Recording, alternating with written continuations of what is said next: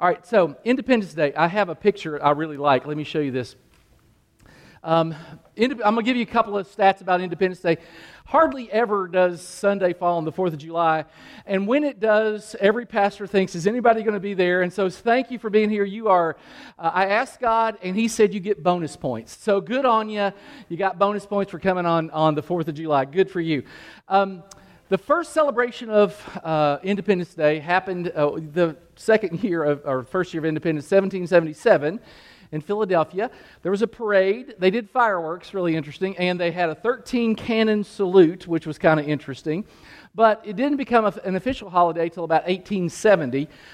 One of the things that we do on Independence Day, according to the Hearth, Patio, and Barbecue Association, is the 4th is the number one day in America for grilling. So if you're going to grill today, good on you. We are going to spend, according to this particular organization, $6.5 billion on food for the 4th of July. That's a lot of money. That's crazy. We will consume around 150 million hot dogs. Yeah.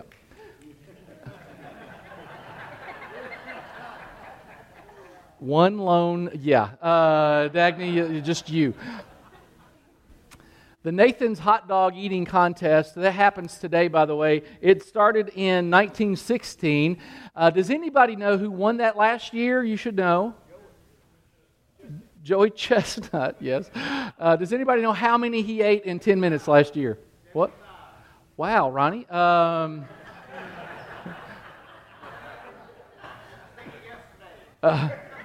Ronnie has Joey Chestnut's poster up at his house. He really likes that guy. Well, good for you, man. Good. All right. So today we're talking about Passover, which a few weeks ago, it's really interesting. When we were about to burn our note, I thought, I'll look at the festivals in the Old Testament, and we'll see, why did God do those? Well, there's 7 of them. I've been a pastor a long time, about 30 years, a little over 30 years, and I don't think I'd ever really noticed that there were these. I knew about them. I'd heard of Passover. I'd heard of these others, the Feast of Tabernacles and that kind of thing, but I really never looked at them. And so we did that. I did that sermon, and I looked at 4 of them, kind of these 4 that we're going to look at again today, or one of the 4 that we look at today.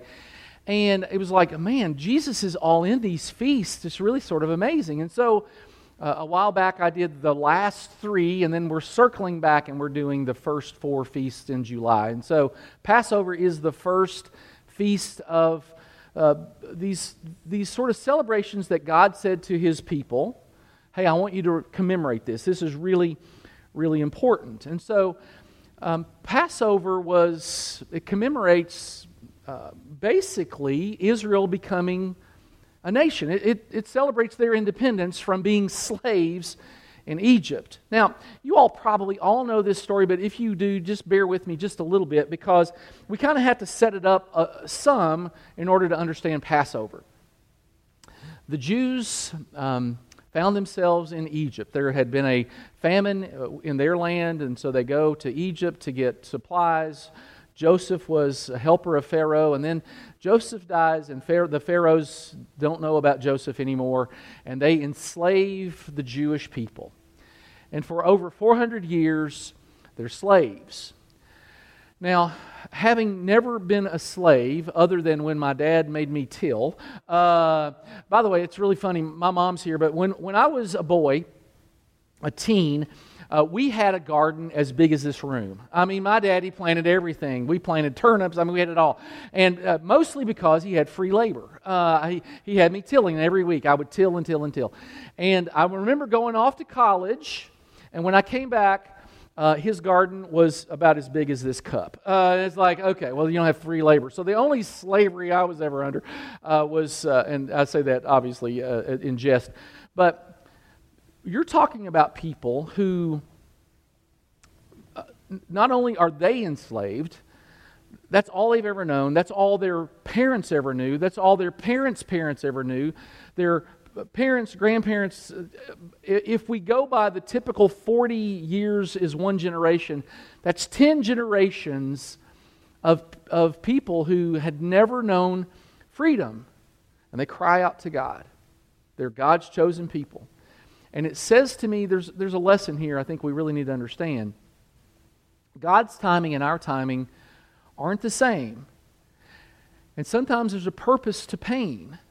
And being enslaved wasn't something that God just immediately took care of. In fact, that is maybe the greatest understatement of all times.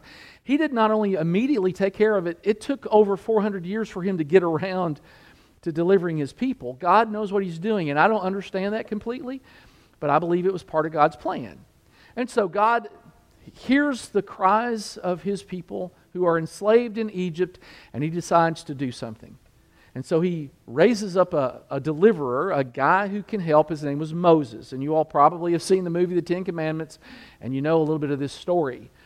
But God goes to Moses and says, I want you to go to Pharaoh. You're going to be my mouthpiece to Pharaoh, and we're going to deliver my people out of slavery in Egypt. And God's plan devised was to inflict plagues on Egypt. 10, by the way. It's an interesting number. Numbers play an interesting role in Scripture, and so there are different numbers mean different things. 10 is a number of completeness, and so 10 plagues is basically, he plagued them completely, is kind of how it works. And the first plague was he did something to the Nile. This is what the Lord says. And so this is Moses speaking to Pharaoh after he had gotten the word from God. By this you'll know that I'm the Lord. With the staff that is in my hand, this is Moses talking to Pharaoh, I will strike the water of the Nile, and it will be changed into blood. The fish in the Nile will die, the river will stink, the Egyptians will not be able to drink the water. And whether the Nile literally becomes blood or not, I don't exactly know. I did a lot of reading on that, and there's sort of the debate around it.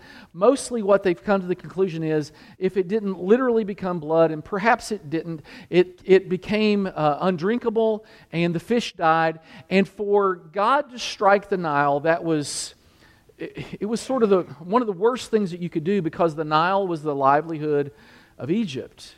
In fact, they had a saying, Egypt is the Nile, and Nile is Egypt. And Egypt, you'll have to remember, had different gods for everything. They had this pantheon of gods. And I've got a picture of a couple of them.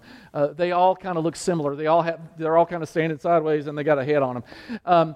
The first one there, let me get his name right, is, let me see, he is the god, Khnum, Khnum. He is the god of the Nile.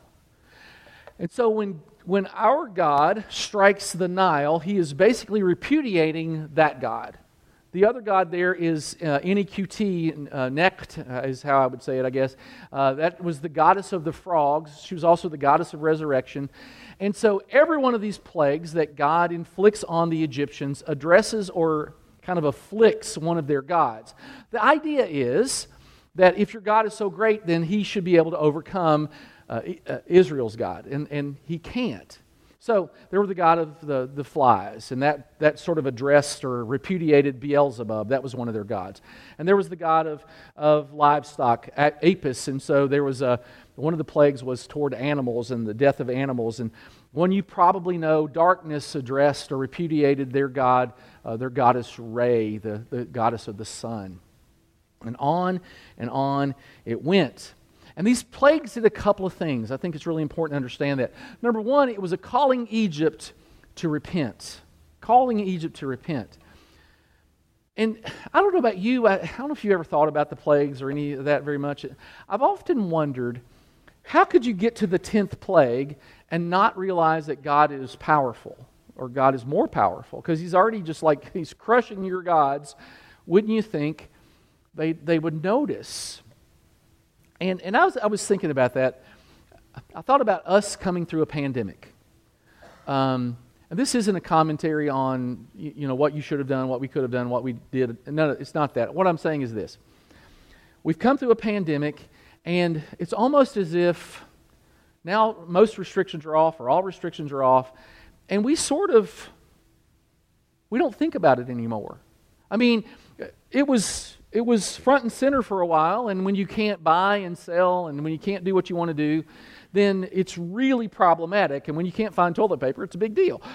But once it's over, you kind of don't think about it anymore. I don't dwell on it anymore. I don't really think about that much.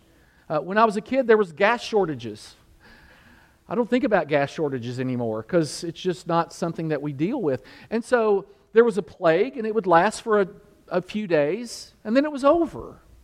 And you can see how we adjust, we adapt. And so there was a plague, and there were flies everywhere, and it lasted 3 to 5, 7 days, and then they're not there anymore. It's like, okay, well, we're through with that. And there were lice, and that's horrible, and they were everywhere, and then all of a sudden they're not everywhere. And it's like, oh, okay, well, we got through that. And then there was this plague, and it lasts for a few days, and then we don't have it anymore, and now we get over it. And so for 9 plagues, God has tried to get Egypt's attention. I think He wanted them to repent. He also was calling Israel to believe. Now, if you're enslaved and your mama and daddy was enslaved and all your people were enslaved, then now all of a sudden you have to be convinced that God can actually do this for you.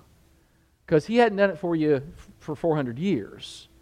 So why should I believe He's going to do it for me now? And so the plagues helped with that. It showed God's power. And so I think there was sort of this dual purpose. But the 10th plague was the harshest. Now, it was going to be a line of demarcation. And God wants Moses to know this. And so the Lord said to Moses and Aaron, his brother, in Egypt, this month is to be for you the first month of your year. This is going to make everything different.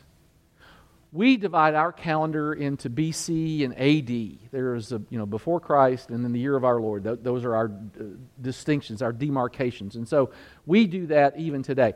For the Jews, it was going to be before Passover and after Passover, before the 10th plague and after the 10th plague, because the 10th plague was going to cause them to be a nation. It's going to be kind of the instigation toward being a nation. And we think, July 4th, we're a new nation. Well, no, we declared independence and then we had to earn that independence. Well, so basically Passover was declaring independence, but they still had to earn it and had to go into the land and capture it and all that stuff. And we sort of have that even in our own spiritual lives. Look at what it says in 2 Corinthians. Whoever is a believer in Christ is a new creation. The old way of living has disappeared. The new way has come into existence. There's an old me before Christ and there's a me after Christ. And so I was a sinner and now I'm a saint. And the 10th plague, and you all probably know this, was when God was going to send an angel and He was going to kill the firstborn of every family and every animal in the nation of Egypt. God provides a way, but this was going to be severe. And sometimes I think, man, it's really severe. Well, okay. But look at Pharaoh. Remember when Moses was a baby, they had to hide him away because Pharaoh made an order. He gave an order to his people. Every Hebrew boy, not just firstborn, but every Hebrew boy that is born, you must throw into the Nile. Let the girls live. And so there is a principle in Scripture that we must understand. It applies to most everything. It's called the principle of sowing and reaping. You reap what you sow. And so God says to Moses, on that night, I will pass through the land of Egypt and strike down every firstborn son, every firstborn male animal in the land of Egypt. I will execute judgment against all the gods of Egypt, for I am the Lord. And then He makes a way. Interestingly enough, in Exodus 11, God says to Moses, go tell Pharaoh what I'm about to do. This doesn't catch Pharaoh by surprise. This putting blood on the doorpost was available to all people, as far as we know. I mean, it wasn't just restrictive. And so God made a way, and Pharaoh chose not to listen. And God sometimes makes a way for us, and we don't always choose to listen. And God says to Moses, tell the whole community of Israel that on the 10th day of each month, of this month, the first month, called Nisan, by the way, each man is to take a lamb for his family, one for each household. The animals are to be a year old. They're male, without defect, and you must take them from the sheep or the goats. Take care of them until the 14th day of the month, And when all the members of the community of Israel must slaughter them at midnight, they all do it at the same time. And then they are to take some of the blood, put it in the sides and the door of their door frame and the top of the doorpost. And so on the sides and on the top of their doorpost. We call this substitutionary atonement. That's where somebody pays where I should pay. I used to get that, speaking of my dad, I used to get that a lot. We'd go out to eat and Daddy would pay. It worked out great. He wanted to pay and I didn't want to pay, so it was perfect. So sometimes somebody else has to pay. Somebody's got to pay. And so God was making a way, and it was brilliant what God did here. Did you notice he said, pick your lamb on the 10th, sacrifice it on the 14th, and take care of it in the 4-day period. Now, there are reasons around this. Scholars believe that the 4 days was symbolic of the 400 years, sort of a day for every 100 years of slavery. But more important for me, at least, to what I thought, gosh, this is really interesting, they would keep that lamb in their home for 4 days. So they would bring it in, you would care for it. If it had been my house with my daughters, they would have named it, because they name everything. I mean, it was like they named every animal. They name animals they don't even own. We've got, my daughter Mallory had a fish, and she named it Big Lips. I mean, they had names for everything, just lots of names. And so I remember we lived in Kentucky, and there was a little calf behind our house, and they named it Bunny. I mean, my daughters aren't bright, but they name stuff, very, very namey with things. And so think through the process. God says, pick on the 10th, execute on the 14th, and that 4 days in your house with this lamb, now all of a sudden that becomes personal. That lamb isn't some lamb in a field. That's your lamb. That's the lamb you're taking care of. That's the lamb you're feeding in your home. That's the lamb, every time it bleats, you are reminded that something innocent is going to pay for your sin. It's really brilliant. It is a brilliant picture that God paints for His people. Somebody has to pay. And it's this object lesson. This lamb, innocent as it is, done nothing to deserve this penalty, is paying that price for your sin. Now, Passover was different than every day. Every day in Jerusalem, they offered animals as a sacrifice. At 9 o'clock and at 3 o'clock, an animal would be sacrificed. Every day, 365 days a year, this happened. Unless it was a holy day like Passover or something else.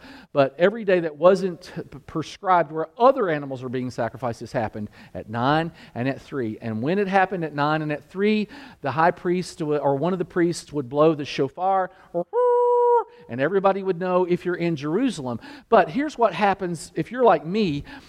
If something happens all the time and it's just happening all the time, I don't even notice it anymore. Miriam is Swiss, and so we would vacation occasionally, and we've been maybe twice, 2 or 3 times in my lifetime. We would go, and her aunt owned a home in a little town, and houses in Switzerland in that part are built tall. And so you kind of stack them. There's not a lot of land, so you stack them high. And we were on the very top floor, and I'll hardly ever forget this, because I remember the beams were about this level height and solid, and if you hit them, it hurt. And I had that happen a few times. And so if you looked out the window, right across the street was the church, and the church bells chimed every quarter hour, all day long. So if it was 12:15, it would go bing. And if it was 12:30, it would go bing, bing. And if it was 12:45, guess what it would do? Right. Yeah, all right, good. That's good. You're tracking. I like it. And then when it was on the hour, it was bong, bong. So at midnight, it was a party. It was a party up there in that where you're eye level with the bells, What's really interesting is you have jet lag first time you're there, and you kind of sleep through it a little bit. Second day, you notice it. By the third day, it's sort of, stop noticing. We have this ability.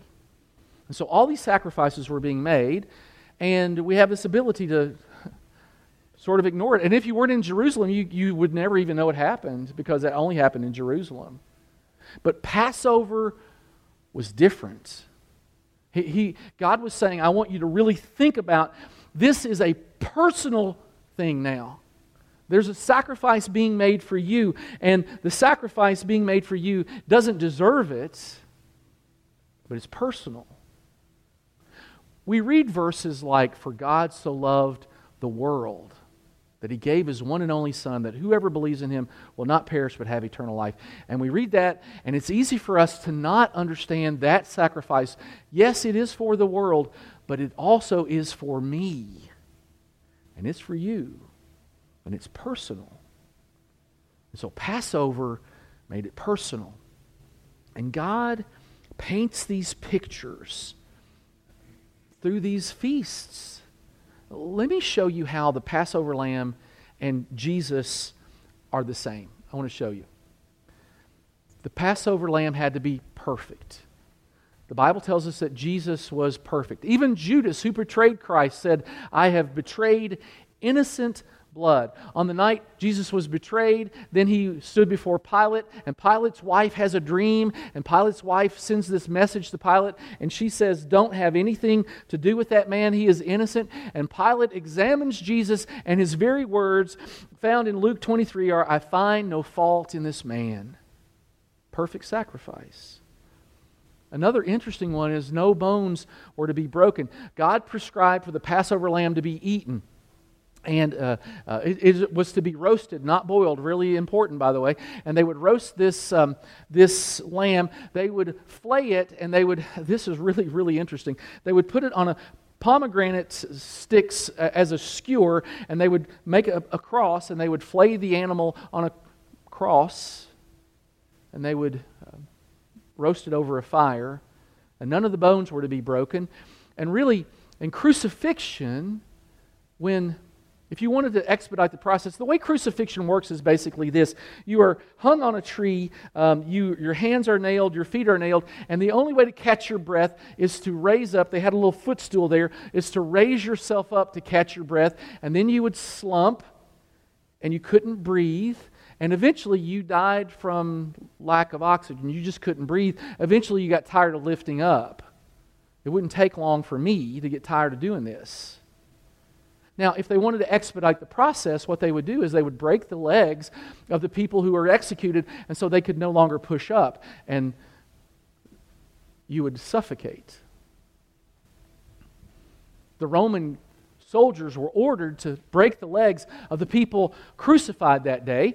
If you'll recall, there were three. Jesus was in the middle. There was a thief on both sides, and the Roman guards broke the legs of the thief to Jesus' left and the thief to Jesus' right. But when they came to Jesus, they disobeyed orders. I don't know if they knew they were fulfilling prophecy or not, but they did. The lamb, the Passover lamb, was to be sacrificed at exactly 3 p.m. The Bible tells us that Jesus He expired, He gave up His spirit at exactly 3 p.m. on the 14th day, the month of Nisan. The lamb was to be killed just outside the city gates in Jerusalem. The Bible tells us that Jesus in John 19 was sacrificed just outside the city gates in Jerusalem. Passover, one of the things that you would do to prepare for Passover, if you were the father, you would go through your house, and you would take all of the leaven away. Leaven or yeast, anything that would cause bread to rise. It was symbolic of sin. And so one of the tasks of the father was to find all the leaven. Basically how it worked was the women would clean, and then the dad was supposed to go inspect. I'm sure that went over really well. But that's kind of how it worked. Now, I don't know if you've ever noticed this, but look at this text, because Jesus also cleaned house. Really, really interesting. Jesus entered the temple courts and drove out, this was during Passover week, drove out all who were buying and selling there, and He overturned the tables of the money changers and the benches of those selling doves, and He says, "It is written, my house will be called a house of prayer, but you are making it a den of robbers." Really interesting. A couple more. When The lamb was sacrificed. By the word, the word Hebrew word for sacrifice means to slit the throat, and that is where they would gather the blood. They would slit the throat of the lamb, and they would collect the blood in a basin, and they were to take this blood, and they were to use a hyssop branch. It's sort of, I don't know what it would relate to around here. It was a plant, and they would take this, and they sort of used it as a paintbrush, and they were to paint the blood on both side posts of the door, and the top part is called the lintel, and they would paint it there. And when Jesus was on the cross, he said, "I thirst." And what's really interesting to me is they dipped a sponge in vinegar and they raised it to his mouth using a hyssop branch. I think that's interesting. There were to be no leftovers of the Passover lamb, and so whoever came to observe Passover with you, you were to consume the whole lamb. When Jesus died, he was taken from the cross, and he was hurriedly prepared and put into a tomb. There was no sign of Jesus because he was placed in a borrowed tomb that night, just like there was no sign of the Passover lamb because it had been eaten. I missed one. It is finished. According to some scholars, when the high priest would sacrifice at 3 o'clock outside the city gates the Passover lamb, he would slit the throat of the lamb and he would say, "It is finished." And when Jesus was on the cross, when he breathed his last, or as he was breathing his last, he said, "It is finished." To put blood on the doorposts and the top of your door was a public display that you believed, and there was really never a more public display than when Jesus was hung on a cross. Each family was to have its own lamb, and for us, we personally make a decision to follow Christ. It's not a collective effort, it's something that we do for ourselves. But there are a couple of differences between the Passover lamb and Jesus, and these are really important. The lamb couldn't choose his own fate, but Jesus could. In fact, Jesus says, "No one can take my life from me. I sacrifice it," and there's a really great word, voluntarily. Voluntarily. The second thing, the Passover lamb covered sin. Jesus took sin away. In John it says, John saw Jesus coming toward him. This is John the Baptist, by the way, not the author of the book. John the Baptist saw Jesus coming toward him, and he said, "Look, the Lamb of God who takes away the sins of the world." I want to illustrate. I got this chain from my buddy Case, and it's dirty, and it got my shirt dirty, so he'll be getting a bill. But anyway... All right, so it's heavy. You can see it's heavy. In the Bible, it sometimes talks about sin being weighty. And so I thought, well, this is a pretty good illustration of the weight of sin. And so let's just put this around my neck. Now, I can feel it. Now, what happened when a Passover lamb was sacrificed is it was covered. The sin was covered. So I brought this little shawl that it's really a tablecloth that I cut up. But that's just our little secret. And I cover my sin. Can you see it? It's still there. I could feel it. If I were to walk around all day with this, I would know it's there. And so when a lamb was offered, there was always the understanding that next year I would have to offer another lamb. But when John the Baptist saw Jesus, he said, "Look, the Lamb of God who takes away the sins of the world." And so it's really important to understand taking away is better than covering. It's just better. That doesn't mean I don't sin anymore. It certainly doesn't mean that. But it does mean that weight isn't on me anymore. Forgiveness is immediate. And so Jesus understands the Passover. As a Jewish man, he would have partaken of Passovers all of his life. Every 14th day of Nisan, every year, Jesus would have partaken. And so, his very last Passover became his very first communion. And the very last legitimate Passover became, Jesus morphed it into something else. Now, this is a picture of the Last Supper, and it really, it's not exactly accurate because they would have been reclining and that kind of thing. But since you know it, I thought I would tell you what a Passover meal looked like for Jesus. They would begin with a prayer, just like we do when we pray for a meal. We would pray, and Jesus would pray. And a typical prayer would be, it's very sort of sanitary, sort of sterile. It would be, blessed are you, Lord God, creator of the universe. Not very personal, but that's what they would pray. Blessed are you, Lord God, creator of the universe, for what we are about to receive. If you ever go to Long John Silver's and you pray, God bless this food, I'm about to receive, God laughs. So I just need you to know that sometimes He doesn't listen. And they would offer thanks, and then they would have a glass of wine, and they would share it. The wine was 1 part wine, 2 parts warm water. By the way, if you'll recall, when the soldiers came to break the legs of the people on the cross, they didn't break Jesus' legs, but they did do something. Do you recall what it was? Pierced His side, right? And what flowed out? Do you remember? Blood and water. Really interesting. And so, at a Passover meal, there would be 4 glasses of wine, all 1 part wine, 2 part warm water. There's a text in Exodus 6 and 7 that talks about God's deliverance. And 4 times God says, I am going to deliver you. You're going to be my people. We're going to be a kingdom together. So they would take the first cup of wine. Then there would be a ceremonial washing.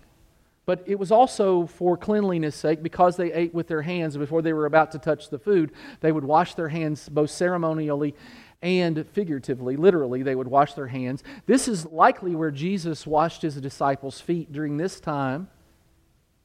Then they would take the bread. They would take the bread and they would dip it in bitter herbs. And it's not like bread like we would have, a loaf that was mounded, but it was flat bread. Something like you would have a cracker. It didn't rise because it was made without yeast. They would eat this. It was almost like an appetizer, if you will. They would eat this bread dipped in bitter herbs. It was reminding them of their deliverance out of a bitter environment. Then they would sing. It's called the Hallel. It's where we get the word hallelujah from. The Hallel is Psalm 113 through 118. All of those are the Hallel. Likely here they would sing the 113th and 114th Psalm. They would take a second cup of wine, and then they would eat the lamb. They would eat all of it.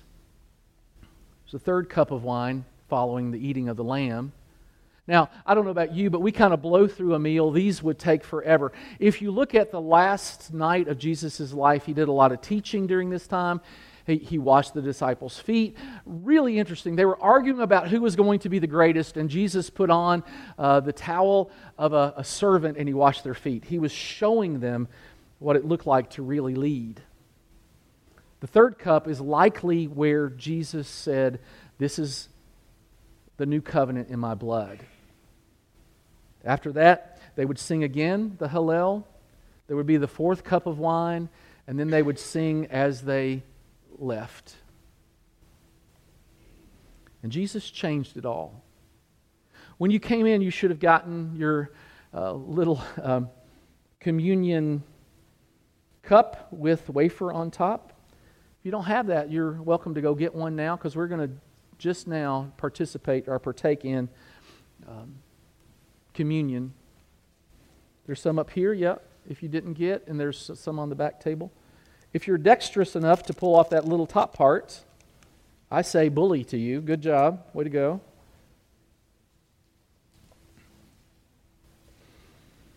We noted that in the Passover meal there was a time where the bread was broken. And Jesus now morphs, He changes the Passover meal into something different. The Bible tells us that Jesus took bread and He gave thanks. And I told you earlier that the prayer would be something like, blessed are you, Lord, our God, creator of the universe. But Jesus didn't seem to pray that way.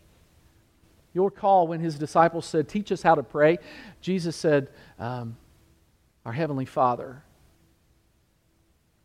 And so, I don't know this to be true, but it seems to me it makes most sense that Jesus would have made this much more personal. Father, we thank you for this bread, which you have given to us. And then it says he took the bread and he broke it and he gave it to his disciples, just like me and you. And if you have your bread, he would have given it to you. And he gave thanks and he broke it and he gave it to them, saying, this is my body given for you. Do this in remembrance of me. Let's do it now.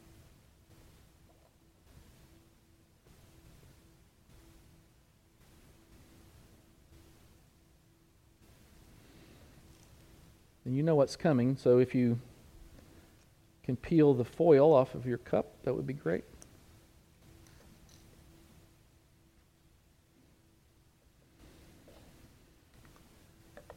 The Bible tells us in the same way, after the supper, so after they've eaten the lamb, the third cup of wine,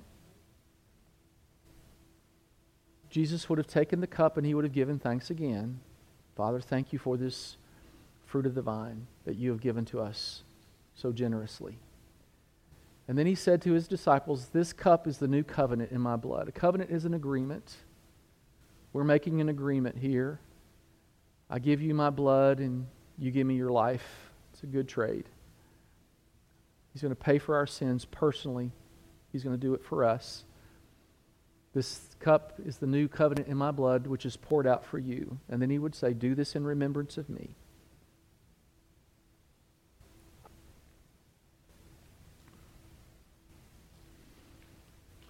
See, the original Passover was always pointing to Christ.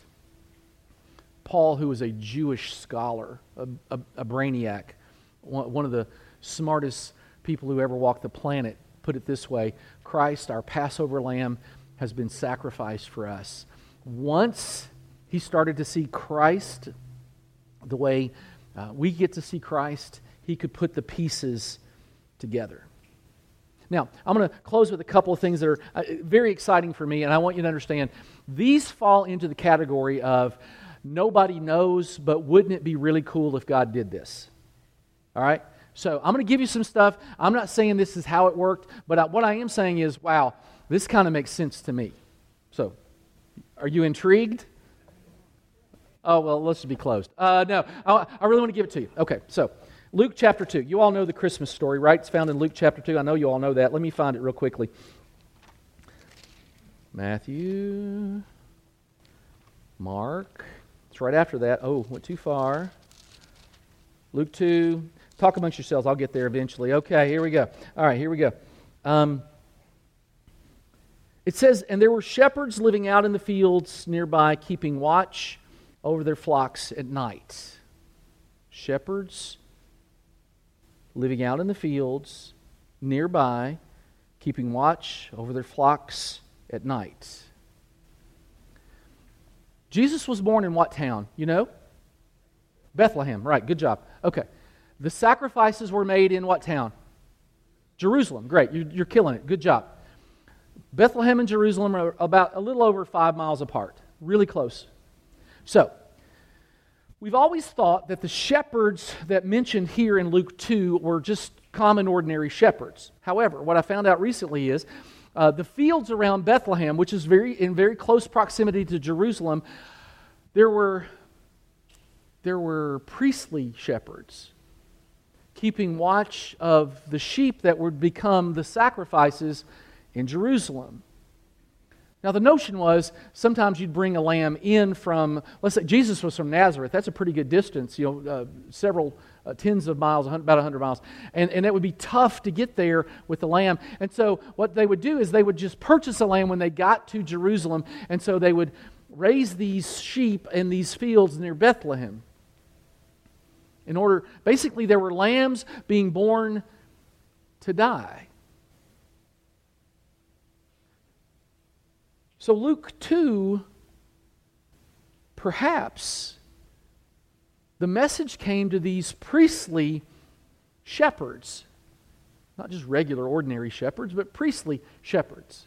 And then in verse 10 it says, the angel said to them, they were terrified by the way, "Do not be afraid, I bring you good news that will cause great joy for all people.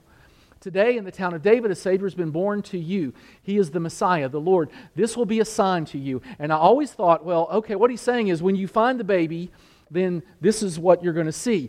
You will find the baby wrapped in cloths. In the King James it says swaddling clothes. I like that language better. You will find the babe wrapped in strips of cloth, in swaddling clothes, lying in a manger.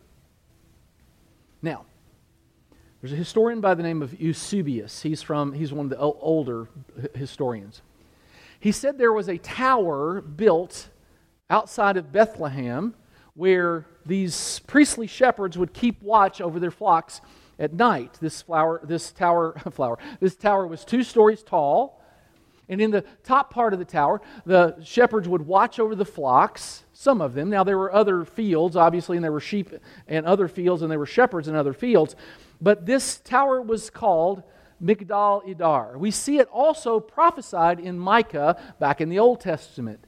"And you, Tower of the flocks," that's the translation for Migdal Idar, "your time will come. You will again have the right to rule. Yes, the kingdom will be in Jerusalem as it was in the past." What's really interesting, super interesting, these priestly shepherds would bring sheep who were about to give birth into the first floor of this tower, the Tower of the Flock, so that they might oversee the birthing of the lambs.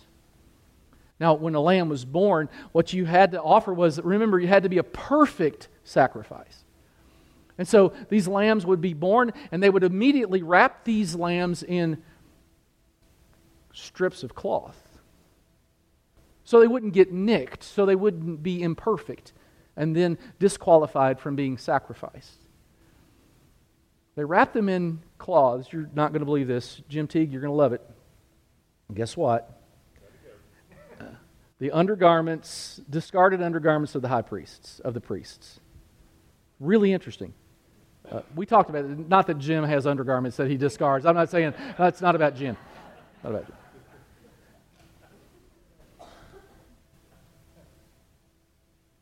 All right, so think about it. Jesus' mom, her name was Mary, visited Elizabeth. You'll recall that, right? Elizabeth was a cousin. Her husband, Elizabeth's husband, was a priest. What if, again, I don't know it's true, it just seems logical to me. What if Elizabeth had given Mary some priestly, discarded undergarments of her husband? What if when Jesus was born, he was wrapped in priestly garments,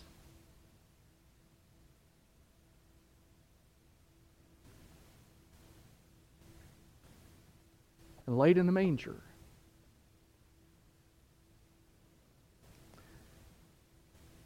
Just like the lambs who were born to die. Fascinating. One more. Can I give you one more? You got time? It's almost time to be gone. I can close. No. Okay, that's good. When you take the lamb to be sacrificed, they would put your family's name on the lamb, so that when you went back to get the sacrificed lamb, that you would get the lamb that you gave. You'll recall that when Jesus was on the cross, Pilate posted a sign on the cross that read, "Jesus of Nazareth, King of the Jews." And it was written in Hebrew, Latin, and Greek. Now, in the Hebrew, it would be Yeshua Hanotzeri Velemek Yahaduim. So, well, they wouldn't always put the whole words. They would use the first letter of each noun. So it would be Yod Hev Vav Hev in the Hebrew, or YHWH, which is interesting because in English, those are the vowels, or those are the nouns of the name Yahweh.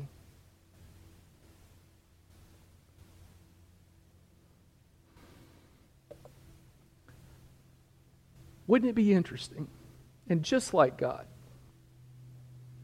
to use Pilate to put his name on his sacrifice.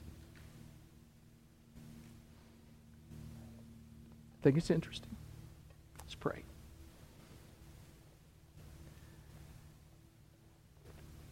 Father, we don't put anything past you. We know that you can do anything you want. And while these last couple of things are conjecture, it's great to think about it because we know if you wanted to, you could have done that. And it does sound just like you. You predict things hundreds of years in advance, and then they come true. The most important thing, and the Lord help us not lose sight, is that you gave a sacrifice just for us. Thank you. We pray it in Jesus' name. Amen.